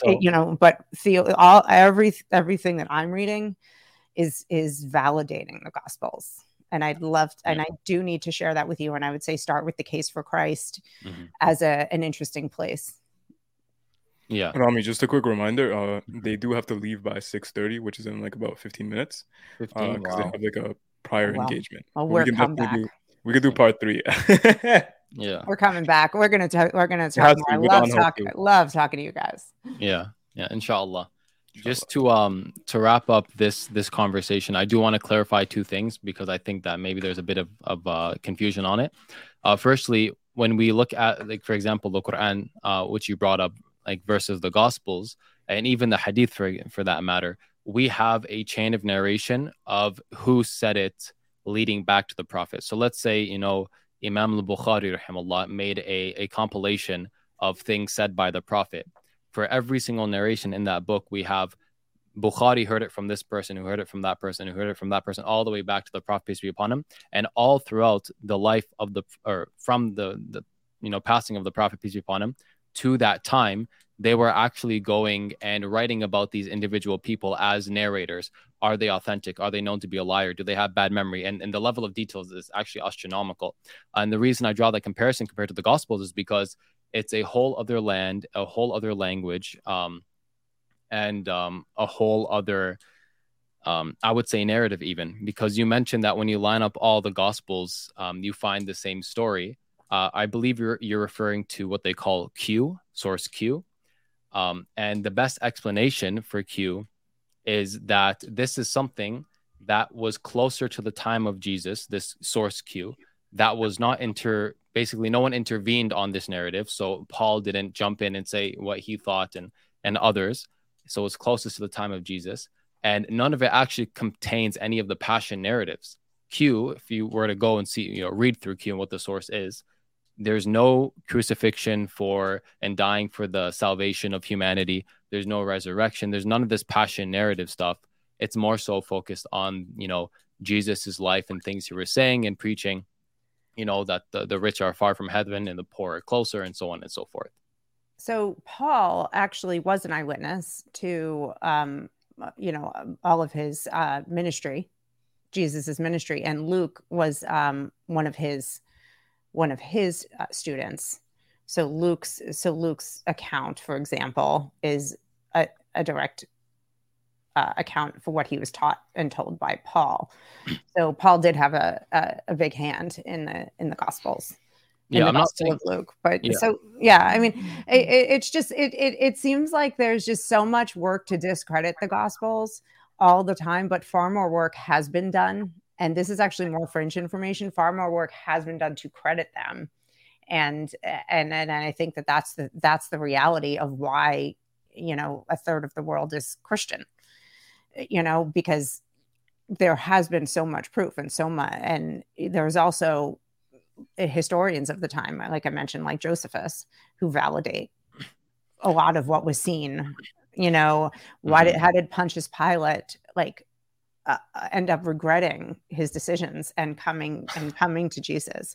It's also not that, to me, it doesn't seem like that big of a stretch that any of these would be written in Greek, because first of all, one of Jesus's biggest requests of his disciples, the 12, was, I'm gonna put the power of the Holy Spirit in you, and I ask you to go make disciples of all nations and baptize them in the name of the Father and of the Son and of the Holy Spirit. I can't remember exactly where it is and which verse, but that's how it goes. And so for them to go, and he sent them to the far corners of the earth, as far as they could get, walking or, on a donkey, right? Back then, it wasn't like now, and sent them out. It is not a stretch that they would learn a new language, especially when there's nothing else to do. I mean, it's not like they could just hang out on TikTok and waste time. So those things, like, they're just. So I would actually heavily disagree with the statement that a lot of work has been done to credit the Bible. I would actually say the exact opposite. There have been a tremendous amount of work done to demonstrate that the Gospels are actually not historically reliable, and that they were either conflated with Paul's belief, Pauline Christianity, or just complete fabrications and falsehoods. And one example, and I know this is a common argument that, like I mentioned, what was his name? Dr. Peter Williams made, which is that, you find geography in the gospel is accurate. You find that these laws that, they believe at the time were accurate and all that stuff. I really think it falls short, because you mentioned, Pilate, who was the governor at the time, and he seemed so remorseful for Jesus and, kind of declared this man, he was the only one who really declared this man is the Son of God. The Jewish mob that was really pushing him to, punish Jesus and so on and so forth, you're no friend of Caesar and that stuff that they were yelling at him, this is not historically accurate with what we know about Pilate from Josephus and from Philo, because Philo described Pilate as a man of stubborn, cruel, and inflexible disposition. And Josephus specifically said that Pilate was willing to off an entire mob or a bunch of Jewish people just for peacefully protesting. So it's not, he was a sicko. He was cruel, and his heart was changed by Jesus. And that's the thing. That's exactly why it's not exactly historically plausible. So if someone wants to make the case that, well, there are geographical truths and things in the Gospels, and that's what that's what kind of authenticates them and shows that it's real, despite them being written anonymously and all that stuff, it really falls apart there, because that's not something that's historically plausible, that Pilate would all of a sudden, for this one Jewish man, declare that he's the Son of God and turn and say, my hands are clean from, the sins of this Jewish mob. That's not something that's historically plausible. With I never heard him say, I never heard that he said that. But listen, here's what I'm going to do. Okay.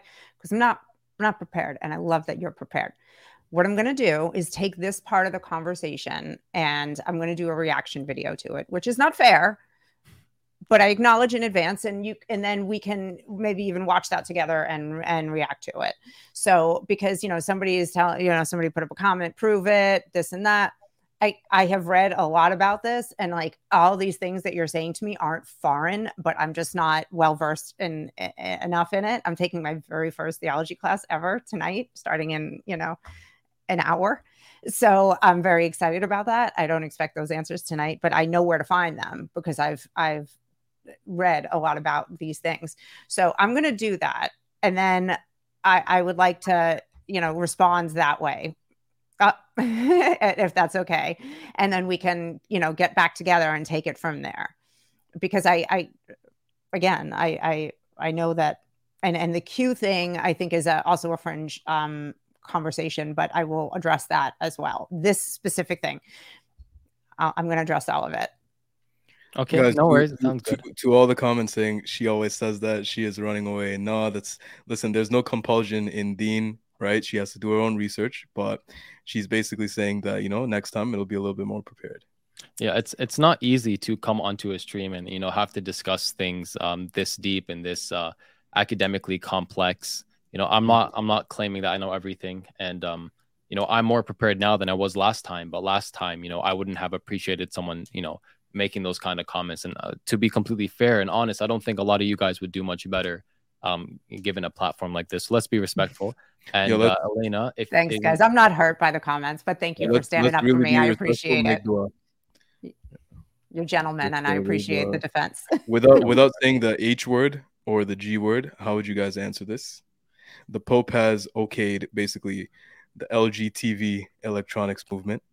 What do you guys think about that?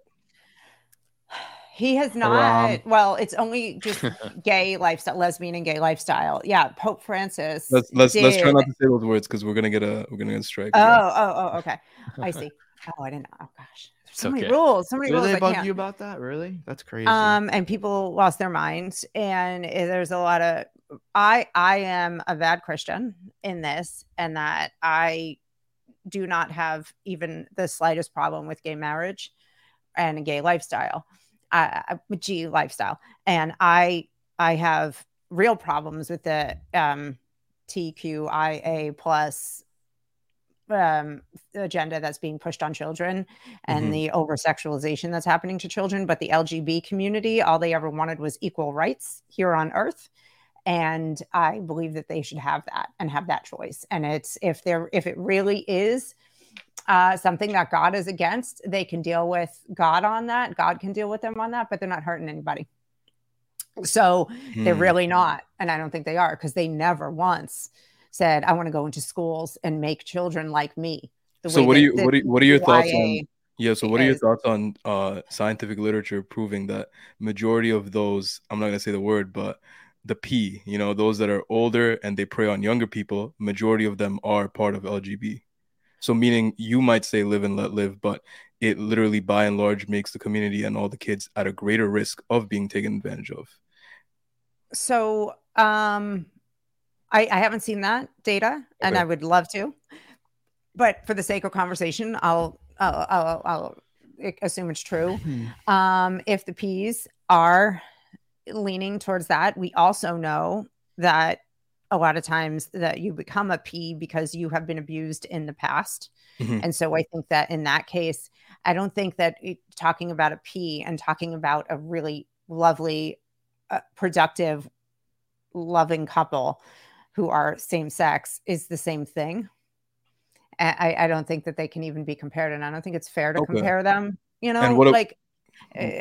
but yeah, if the P's happen to be same-sex attracted, I think a lot of that probably has to do with the abuse that they endured that got them there. Okay, and then what about like the spread of like the diseases like HIV and AIDS, that it's clearly linked to that? It was most prominent in that community. Yeah. I don't know what to say about that, except that just sucks. I mean, what do you like? I don't know. I'm just trying to. I don't know. Like we can't just have like a live and let live mentality. Like it does sound nice, but there are implications of that. To some extent. Yeah. I think that promiscuity, it doesn't matter, like excessive promiscuity, whether you're G, L, B, straight, whatever, is unhealthy for you Yes. mentally and physically. Well, that's also so I a think rule. promiscuity is the problem. But the G's and L's in my life, who I'm actually very close friends with, are married. They live by pretty much all the same values I do. And they're wonderful contributors to society. They're kind. They're dedicated to each other. They're dedicated to their families. They live pretty traditional marriages. So, you know, I don't think it's fair to lump everybody in together, because we have, you know, straight people who are super promiscuous, and that's the promiscuity is the common thread.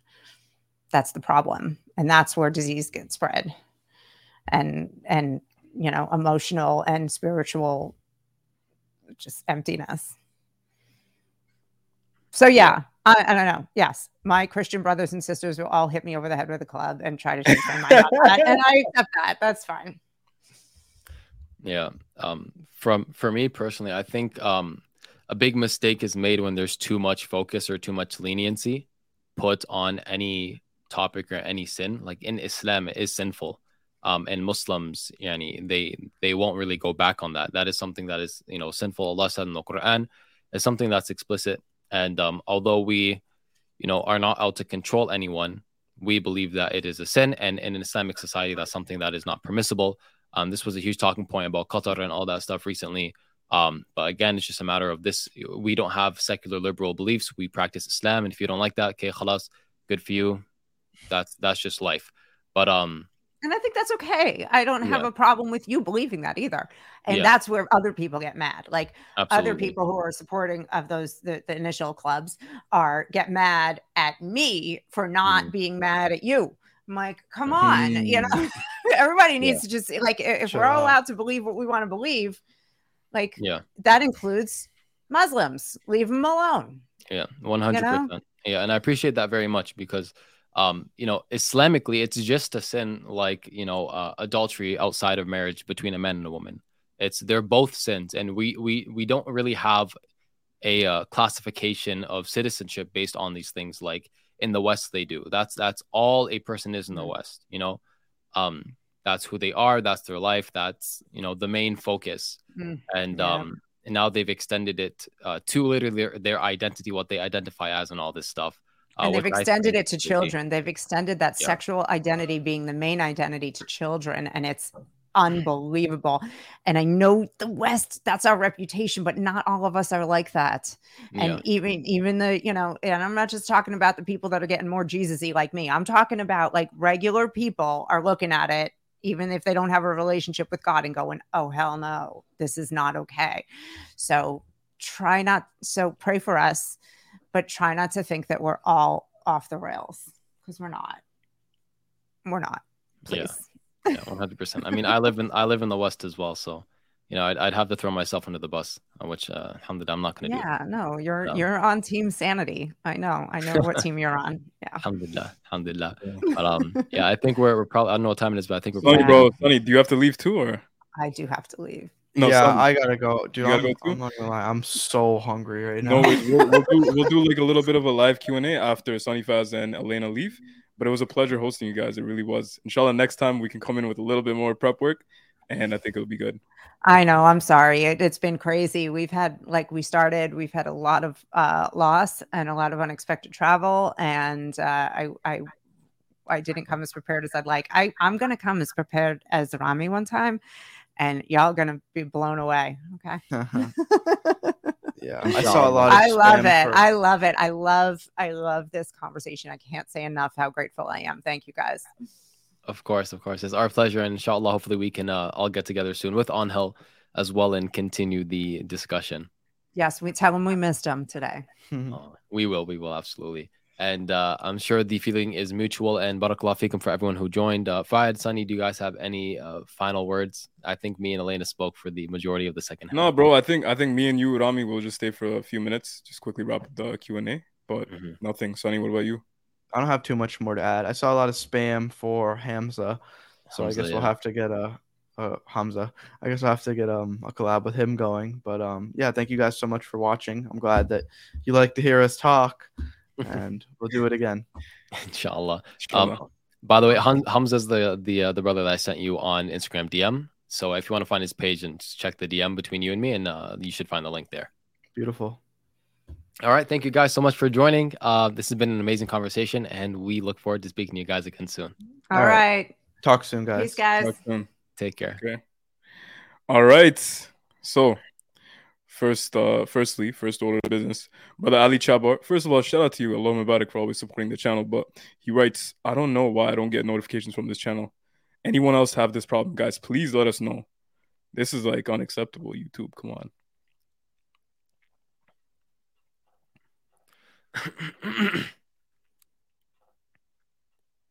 Okay, someone asked this, even though it's for Sunny. Rami, do you want to address it? Sonny, how do you see the relation between the definition of God being eternal / undying and Jesus peace be upon him dying on the cross? Please read the Quran. Well, yeah, that's definitely for Sonny, because I don't have a problem with that, because I don't believe Jesus is God, and I don't believe he died either, to be honest, not yet. Look at this. Someone wrote, nah, I don't get notifications. I don't any. Wow. Yeah, I have the same issues. I think this means I don't either. Wow. This is a problem, bro. Yeah, we need to tweet. Actually, no, we have a direct contact now, because our channel is monetized. But before my channel was monetized, bro, I had to tweet at them. So just gotta make some noise, inshallah, and get them to fix it. YouTube something else. Yeah. Salam brothers, I have a question. Is it true that if I'm in holidays, I don't need to fast, but if I come back, I need to fast for missing the Ramadan days? Thank you. If you are traveling, yeah, you don't have to fast if you're a traveler, and you do have to make it up afterwards. But holidays doesn't just mean you go down the street, to an Airbnb and chill for a week. That doesn't count. Okay. Next question. Sister Maria asked, my friend asked why men can have multiple wives, so polygyny, but not polyandry, which is one woman with multiple men. So the easiest answer would be, understand that in Islam was here to basically eradicate a lot of different issues from the ummah and just from the world, even non-Muslims. One of the biggest issues is assurance of paternity. We look at studies today where kids that don't know who their father is, how that's problematic, the implications of that, not just with lineage, but inheritance, mental health. There's immense issues. Now, one of the biggest issues is accountability. How are you going to know who you're accountable if you don't know who your kids are? So in Islam, polygyny, up to 4 wives, is permissible, because if a man has multiple wives, everyone knows who the mother is and everyone knows who the father is. Let's say the man impregnates all 4 of their wives, right? All of the kids have that man as the father and their respective mothers, because it came out of the woman. Do you get what I mean? Now imagine one woman has multiple men. It's not going to work. No one's going to know who the father is. I know today we have paternity tests, but the way it's done, logically, it literally makes no sense. Like, you will not be able to tell. This is number 1. Number 2, Rami, do you want to go? I just want to say that, listen, God, and this is not an argument people like to accept, but if you think about it logically, it is the strongest argument. God is all-knowing and all-wise. He created human beings. He knows what is best for us. He knows what is moral and immoral. So if he says men can have multiple partners with the conditions that he marries them only up to 4, he takes care of them and he treats them all equally, then that is something that's permissible. And the same is not allowed for women, again, because God knows that is not something that is beneficial for men, and he did not create women to be polygamous in any way. That, I think, is the best answer, because yeah, and you go to something axiomatic. Allah is all-knowing and he's all-wise. He said so. That makes it objective. If you want to look for more like the wisdom behind it in this life, then what Fayed said definitely stands up. You could just look at, men psychologically are able to love multiple women in a way that a lot of women just are not able to love multiple men. They will not be able to be equal with those guys. And if you think about it, let's say she gets married to 4 people and she's pregnant, is she really going to tire herself out, sexually accompanying every single man while she's pregnant? Oh, what if she only wants 2 children? Then if one guy is super lucky, he'll have 2 kids. And if 2 guys are reasonably lucky, then they'll have 1 each and the other guys will have nothing. There's things like sperm competition, and you can look at all these arguments, but I think it's useless. I think the first one is just the simplest and most straightforward. We are Muslims, we obey Allah, and that's what it boils down to. Alhamdulillah. Guys, just a quick disclaimer. We have about 10 to 20 minutes max. So most likely it'll probably be around 10. I don't know when Rami has to go, but please ask your most important questions. Super chats are guaranteed because they show up above all else. And we definitely do want to answer these before we wrap it up. Yeah. Depending on when, I can probably stay behind. Inshallah. We'll see. And we're going live on Saturday, 12 p.m. Eastern Standard Time anyway, in case we don't get everything done today. Rami, you want to pin some comments up, bro? Sure, inshallah. Let me see. I have this one if you want to answer it. Okay, I was just about to put one up, but Slam Brothers have a question. Is true that I already answered that. Okay. Yeah. I think we're both trying to put comments up. Okay, this is the last one. Like, I check all the time to see when you guys are on Galaxy Day. Well, alhamdulillah, may Allah bless you. It's not good, bro. Something's happening with YouTube. May Allah bless you, bro. I mean, but yeah. So there was one. I think I lost it here. How many wives are you allowed to have? 4 is the max for a man if he's able to be, fair with all of them and take care of all of them. If he can't be equal, then he can't have multiple wives. And if he can't give them all the kind of the same standard of living, then he's not allowed to marry more than one wife. Isn't the tafsir of Ibn Kathir that the default is polygyny? Like you have to marry 2, 3, and 4. If you fear you can't be completely just, or at least near that, then you marry one. Yeah, there is that opinion that since Allah starts with saying marry 2, 3, and 4, He's encouraging polygyny. Yeah. But I don't know. There are differences of opinion on that. I think I think that's a reasonable opinion. Yeah, 100%. But to each their own. It depends on the context. There was a time where I think the Amir at the time made it obligatory for everyone to have at least 2 wives because there was just a lot of unmarried women. Obviously that's a fitna for them. That's true. Didn't we do a stream with Bobby's perspective? Yeah, a while ago. Yeah, we already did this like a year ago. Inshallah, we'll bring him back. Yeah, inshallah. Is it permissible to persuade your husband not to marry a second wife? It's permissible to tell him that you don't want it and to try and get him to not marry another wife. But if he wants to and he's able to, that is his right. But I always recommend speaking with whoever you want to marry about this beforehand, and settling it before you guys get married, because you don't want to put yourself in a situation where it's for some reason the worst thing in the world for you, but he gets another wife and then you go through all this like emotional trauma and stress because you've been taught your whole life that it's wrong and you have to deal with this cognitive dissonance. So you can try, but at the end of the day, just know that Allah has made it permissible for him. And what would be better is that you understand that it's not something that's bad. It's not something that's wrong. And that's going to take a lot of work from you and a lot of work from the sisters. But if they have difficulty with that, I would say start with what's more basic. Who is Allah? Why do we worship him? Why is he worthy of worship? And start with the basics of, our belief in Islam. Okay. Someone wrote Matrix is attacking you guys. That's why no notification. Let's see. Is the Discord up? If so, what is the link? Yeah, it is. Did we put it in the description yet? Yes. Yeah, so it's in the description. Alhamdulillah, it's in the description. You guys can join up, inshallah. Forgot to announce that. So Jazakallah khair for asking. Abdul Kareem, Barakallah feekum, bro. May Allah bless you for becoming a member, pardon me. And inshallah, many, many more to come. If the wife doesn't agree, then you treat her less, right? Then he isn't treating them equal. No, not at all. Treat in terms of, how much you give to them. We're not able to equally love or feel the same exact emotions for people. We're not judged for that. It's based on, I don't get one wife a 2004 Toyota Corolla, and I buy the other one a C-Class Mercedes that's brand new. That would be unjust, unfair. It's not that I have one living in a basement, the other one's living in a mansion. No, you have to be equal with them in that sense.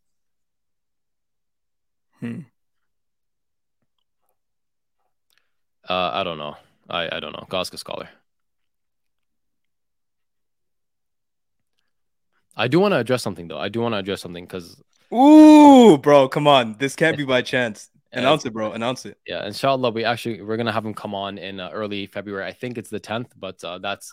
I have to check. So yeah, it's Friday, February 10th. We booked it in advance. Alhamdulillah. Okay, barakallah feekum, bro. Yeah, so inshallah, you guys can look forward to that. I definitely am. A lot of the notes that I took, bro, I had like 7 pages worth of notes, bro. Look at all this stuff, man. I was ready to go. Most of it or all of it came from his lectures and his live streams, predominantly with Blogging Theology. So I suggest you guys check that out. But there is something I wanna discuss because I think it's important. It's kind of like the elephant in the room, the whole thing about, bring this person, bring that person. This is something Please. this is something that we've talked about before.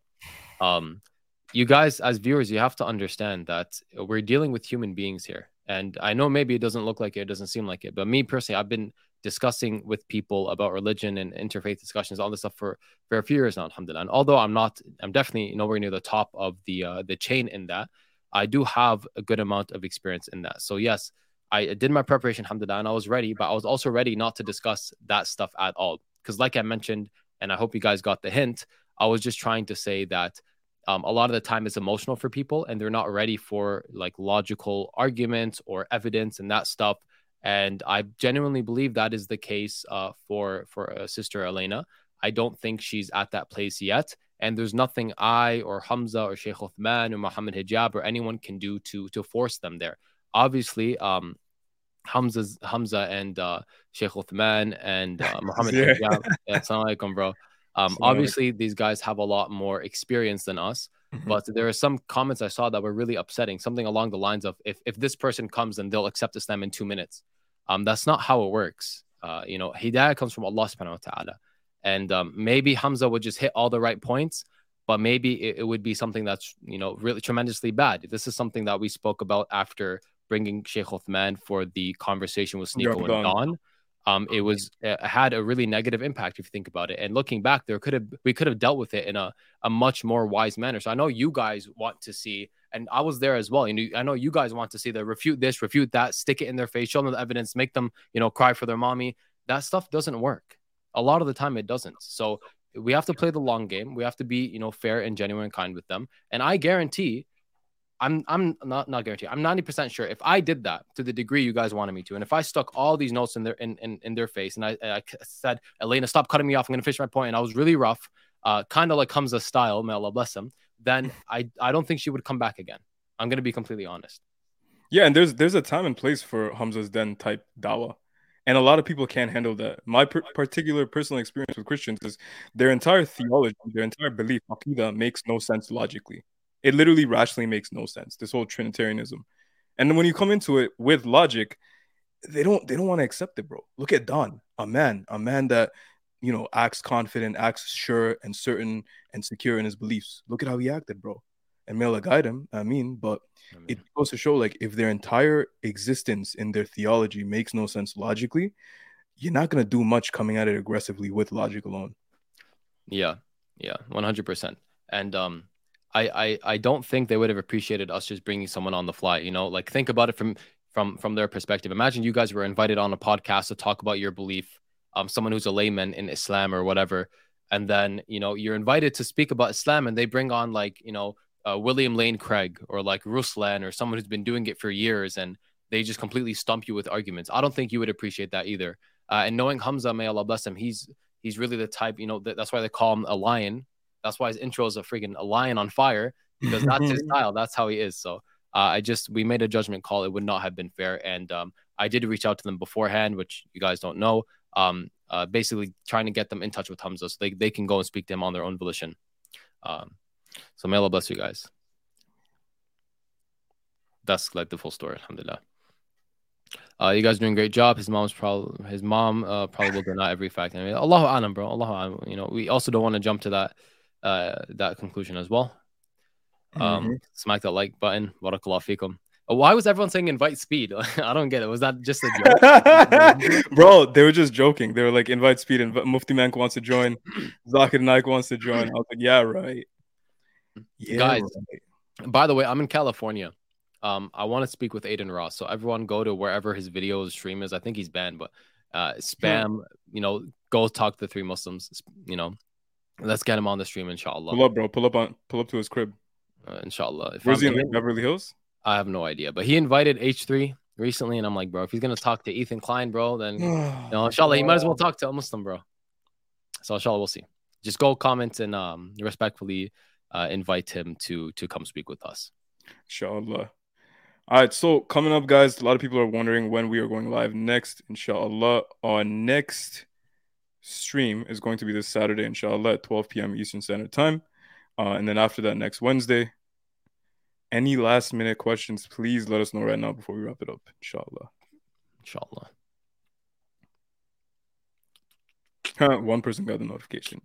Alhamdulillah. When will Gabriel be back? That's a good question. That's a good question. I guess whenever we invite him.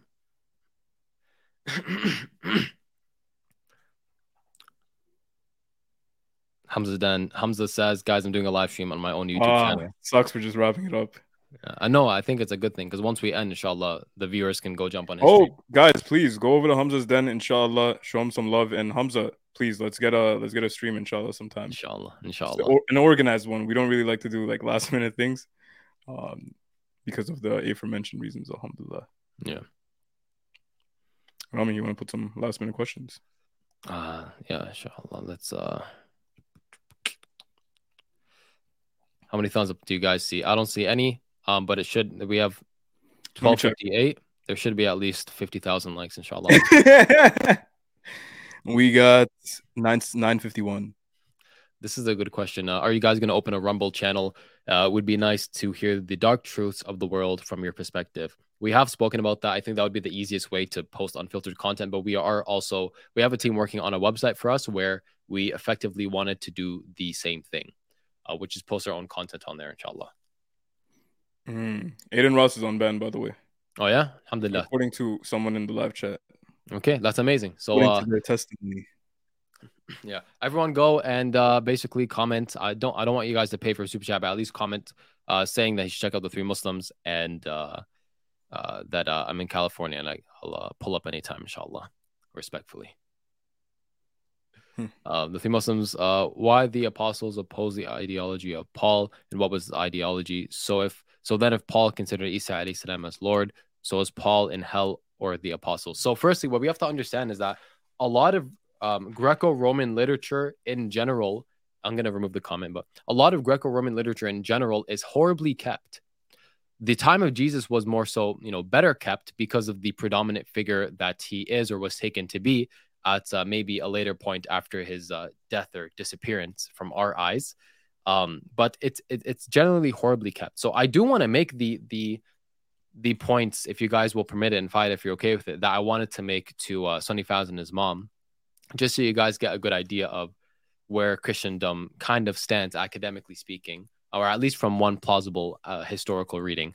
Before I do, I would suggest watching the recent video with Blogging Theology and Dr. Ali Atai on Blogging Theology's channel on the crucifixion of Jesus. Peace and blessing be upon him. And if it's historically plausible to say that Jesus was not crucified. So Faid, would you let me go through these, or do you have to go? No, please go through them. And I just want to give you a quick warning from Brother Bilal that you're in godless LA, bro, land of shaitan. You already know that, bro. Yeah, inshallah, I'll bring them to Islam, bro. Let me preaching from the hills and the mountains. By the way, how long will this take approximately? As long or as short as you need it to be, bro. Oh, in that case, I'm here for like until 7, which is 8 minutes. But you can also feel free to just continue the stream if you want. Okay. You can if I go on too long, which I probably will because I have a tendency to do that, you can jump in and let me know. Then I'll just carry on and end it myself. Inshallah, bismillah. Bismillah ar-Rahman ar-Rahim. So first and foremost, the point that I was trying to mention before is that the gospel accounts in New Testament are not reliable as a whole. And this is something that is basically, or what I'm about to say is consensus amongst New Testament scholars, which is there is no credible eyewitness testimony from the 4 gospels. And when I say the 4 gospels, I mean the 4 Greek writers who put down, ink to paper and wrote the gospel according to Mark, Matthew, Luke, and John. So you have basically this Greek man who was taught how to write with his preconceived beliefs and all that stuff. Write down the gospel of Mark 40 to 65 years after Jesus had, passed away or disappeared or whatever. That's 40 to 65 years of, misquoting, misdelivering, misspeaking, mistranslating, or fabricating stories in the life of Jesus. Peace and blessings be upon him. There are no eyewitness accounts of the crucifixion. There are no eyewitness accounts of the crucifixion. I'll say it one more time. There are 0 eyewitness testimony accounts of the crucifixion. Although the Gospels all kind of appeal to those. And although there were some people who believed Jesus was crucified, this was not the only view. This was just the view that became most dominant. And I will speak more about that, inshallah. Secondly, Paul had his gospel circulating long before Mark wrote his gospel. And let me tell you what Paul believes. Paul, as some describe him, was a I think was Hellenistic, kind of Trinitarian, a subordinationist as well, right? And this is written throughout his works. And once you dig into it and you watch the lecture from Dr. Ali Atai, you will see how in depth it really is. So Paul was a person, the first person, by the way, who believed the crucified Messiah. There are people who believe Jesus was crucified, but not the Messiah. And there are people who believe that Jesus was the Messiah, but was not crucified. Paul was the first person to come, take these two beliefs and mesh them together and say, no, he was the Messiah who came and died for the sins of humanity and those who believe in him.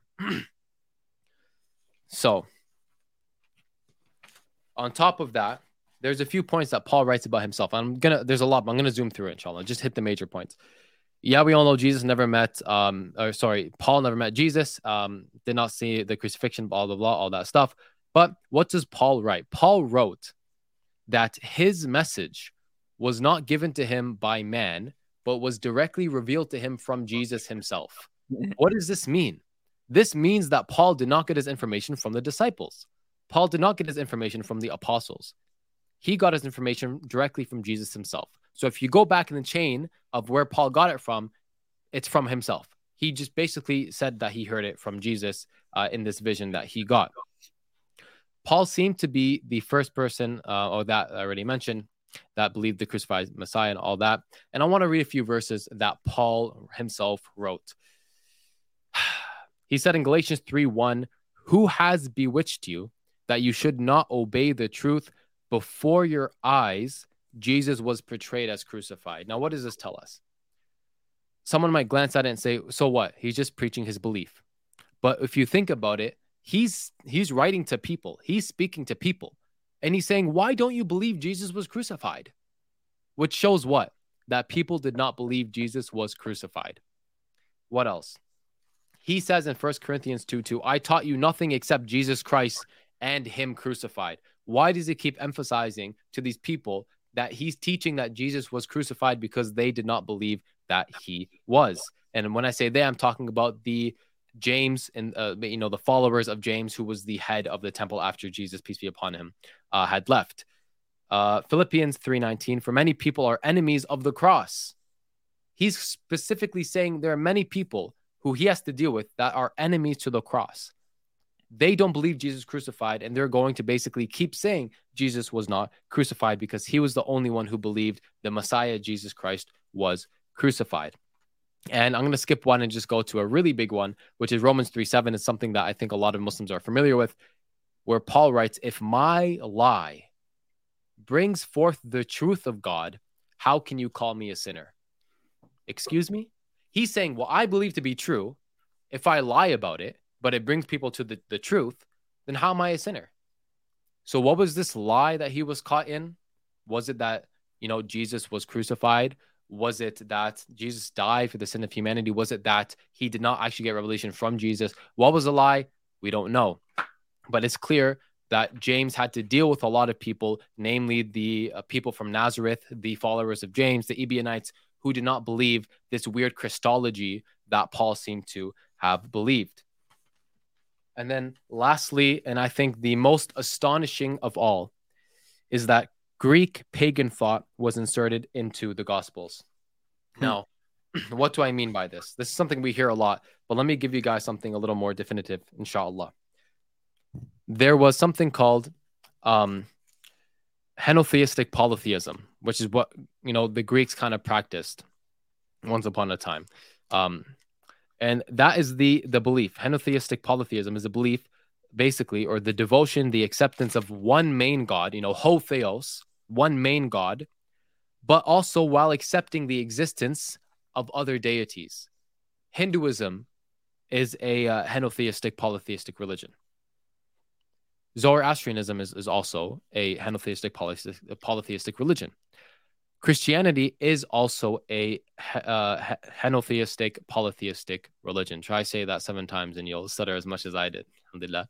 But and why is that? It's because John, Mark, Matthew, Luke, and Paul himself were subordinationists. I'm going to close my book now.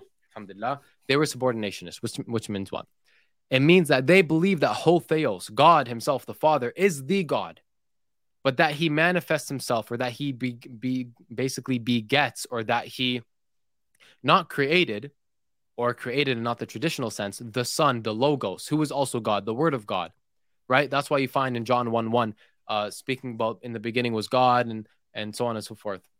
When speaking about what people say is God, he says Ho Theos, basically the God. When speaking about Jesus in the word, it says Logos. It's a lowercase g God, which means maybe godly, but not the God. As the Hindus would say Brahman, or as in Greek, they would say Ho Theos, the God.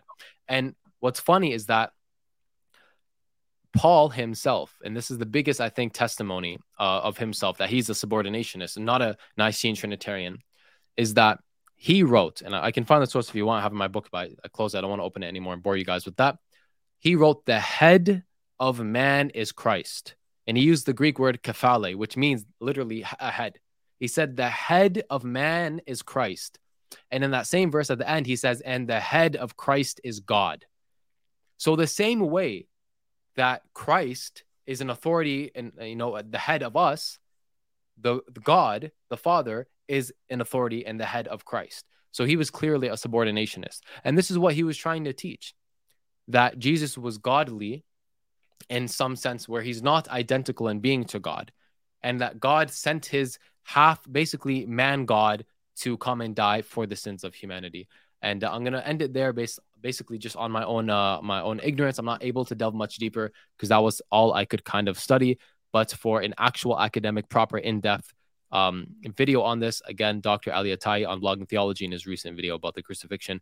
Barakallah feekum, everyone, for listening to that. And Jazakallah khair, Fayed, for staying past 7. Of course, bro. Of course. I really much look forward to it. Yo, Zana, bro, Fayed be chilling for real. I mean, let's see. May Allah make me as you see me. Allahumma ameen. Allahumma ameen.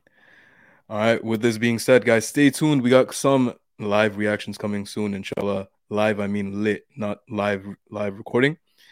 We got the hijabi, the shameless hijabi, bro, from TikTok, going around saying all this type of nonsense. Oh That not be saying. There's no haya. We got another reaction video coming up about Andrew Tate, and inshallah, very special things coming up for the next few weeks. Inshallah, we'll keep it at that. Whereas Angel, I miss him. Angel is currently fast asleep, so I'll make some dua for him. Keep us in your duas, guys. We need your duas. And inshallah, with this being said, Rami, let's wrap it up. Allahumma atina fid dunya hasana wa fil akhirati hasana wa qina adhab an-nar. Assalamu alaikum wa rahmatullahi wa barakatuh. Wa alaikum assalam. And by the way, Ali Chabar, bro,